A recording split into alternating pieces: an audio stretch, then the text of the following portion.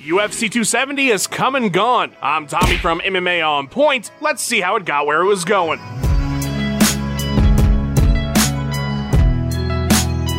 The first Cali UFC card since before the Pandy had just 11 fights, with 3 KO, TKOs, 2 subs, 6 decisions for a total cage time of 2 hours, 3 minutes, 32 seconds. The favorites came out on top at betonline.ag 6-5 on the night. Your big winner was Francis Ngannou, earning a decision that was a plus 1,200 proposition. So even if you just put down $20 at betonline, you scored 240. Ngannou had a night of PRs with 4 takedowns, 43 significant strikes, and 8 minutes, 29 seconds of control time. Figgy had 11 takedown attempts in his title victory, only ever going for 5 in his previous outings with Moreno. Their combined round scores for all 3 fights, 341 to 340 for the God of War. Michel Pereira had his highest career output, landing 107 significant strikes. Saeed Nurmagomedov now has 4 career first-round submissions, his first in the UFC, earning him our Ronda Rousey award. 8 fighters made their UFC debuts tonight. The rookies went 4-4. Mike Morales, your only newbie winner on the main card, so he gets our F&G award. But the stats can only tell us so much. Let's dive deeper. Hey, what's up guys? Jason here with the before and after, and man do we have a lot to unpack here. First off, let's talk about the co-main. Cito actually had a pretty great point at the post-fight presser. The person that won was the flyweights, man. 2 years ago, the flyweight division was about to go. And I think I could speak for just about everyone in saying that thank God we did not lose this division, and what better indication of its popularity than the reaction to both men at the pre-fight presser. Question for Brandon Moreno, the champion. Brandon Moreno, cry baby. It's cry baby, motherfucker. And with all the supposed drama built between Ngannou and Gane, it really had nothing on the war of words between Moreno and Figgy.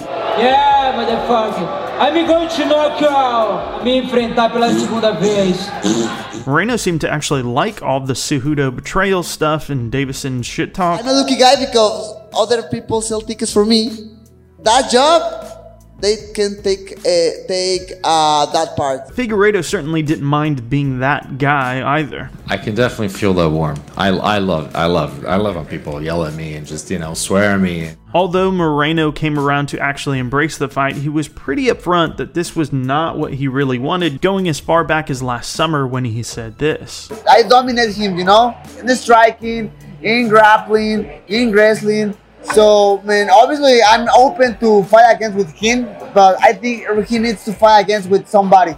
So for that reason, Figgy seems a bit non-committal about a 4th fight. Brandon didn't give me the chance to fight him again. Well, he didn't want to. He's up in Pantoja got hurt. That's why the UFC gave us the fights. If he behaves well, for the course of the next couple of months, we'll figure this out. And in the time since the post-fight interview, he seems to have changed his mind about where this would take place. I think if you're going to Mexico with Cejudo next to us, we might not leave. I think we're considering that maybe Brazil would be a better option. So I guess the next question is, when would this fight take place if it goes down? First time in my life when I lost a decision, but I felt like I won, The original plan was like fight, January, then fight maybe May, maybe June, and then fight in December, for example. 3 fights in 1 year sounds good. Then of course onto the main event. I'll admit it's hard to pare all of this down. Check out Tommy's outstanding video going really deep into all the contract issues of the UFC and what that means for more analysis. But yeah, all of those issues seem to boil down to just one moment. You say that everyone's mind goes immediately to money. Of course it does. You're saying that's not the only issue. It was all but set prior to the announcement of the interim title, I would say. This problem could have been solved way long time before. That's right, they almost re-signed if it wasn't for the interim fight. Yikes. As for all the team drama, the two were both pretty insistent that they respected each other, but there definitely were 2 major moments of contention between the two. One is the supposed knockdown. So can you explain exactly what's happening? Oh, you don't remember? You're lying. And were they ever really even teammates in the beginning? He's not a former teammate. Just sorry, my man. I was not your former teammate. How long we trained together, Cyril? I think DC probably had the best bit of unintentional foreshadowing for this entire fight. I mean, Cyril Gane's only been here for a few years, right? 2 to 3 years? It's like you. But he hasn't been in that moment like you had in 2018. You think he's going to be dealt those moments in Anaheim in January?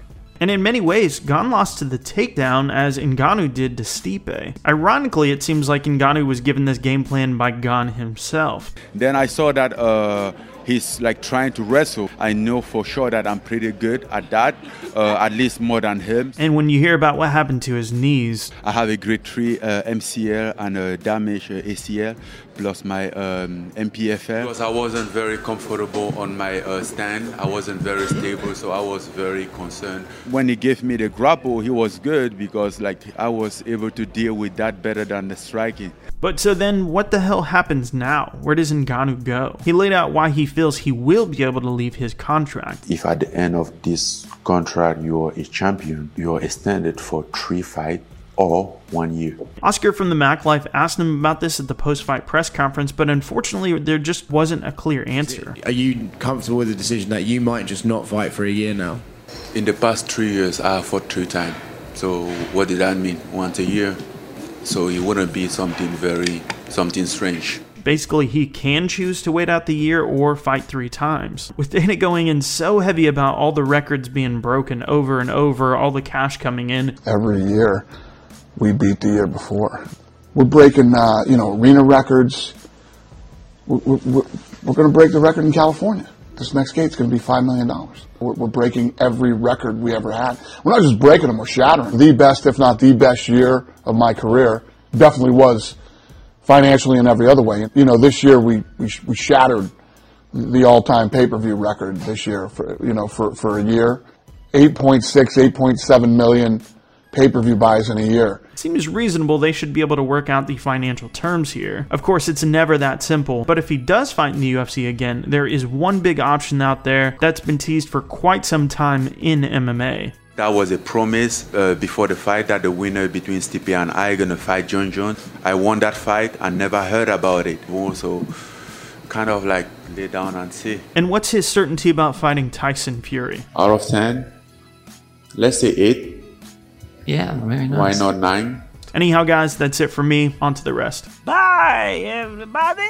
So with all that said and the bulk of the body in the bag, let's take a look at some eyewitness accounts. There's no doubt that one of the biggest stories moving into UFC 270 was Francis Ngannou and his gripe with Dana White and the UFC regarding fighter pay. And when it was all said and done, you can understand why. The total combined payout for every fighter at hashtag UFC 270 was $1.8 million. Fury made $30 million in his third fight against Wilder. Wilder made $20 million. Fury and Wilder made 25 times more than all the UFC 270 fighters combined. Tell me that the UFC fighter pay isn't an issue.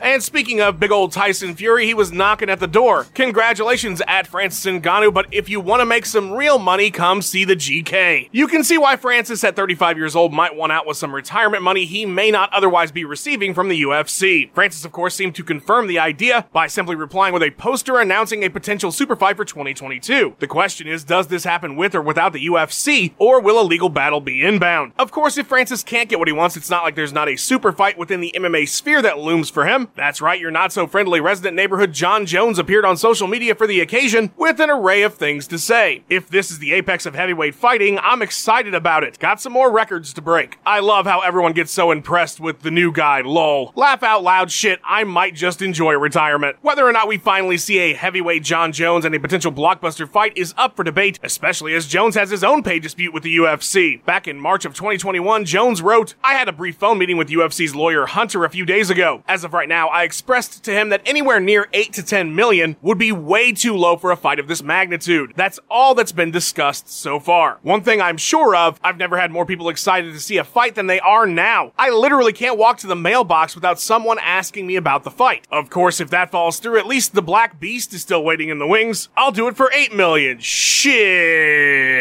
At UFC."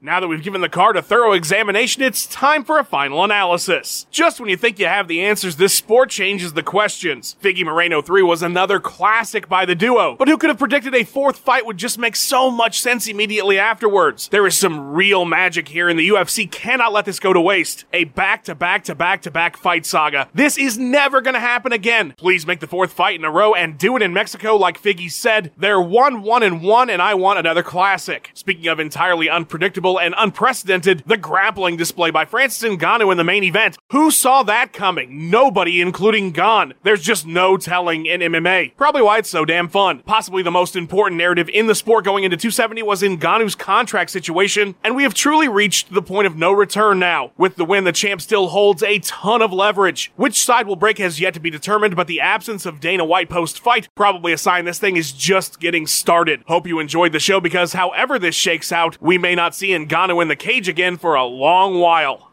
Thanks for watching. Please give us a like and subscribe. We've got 3 new videos or more for you every single week. Let us know what you thought of the video in the comments below. Follow On Point MMA on Twitter, and have yourself a wonderful day.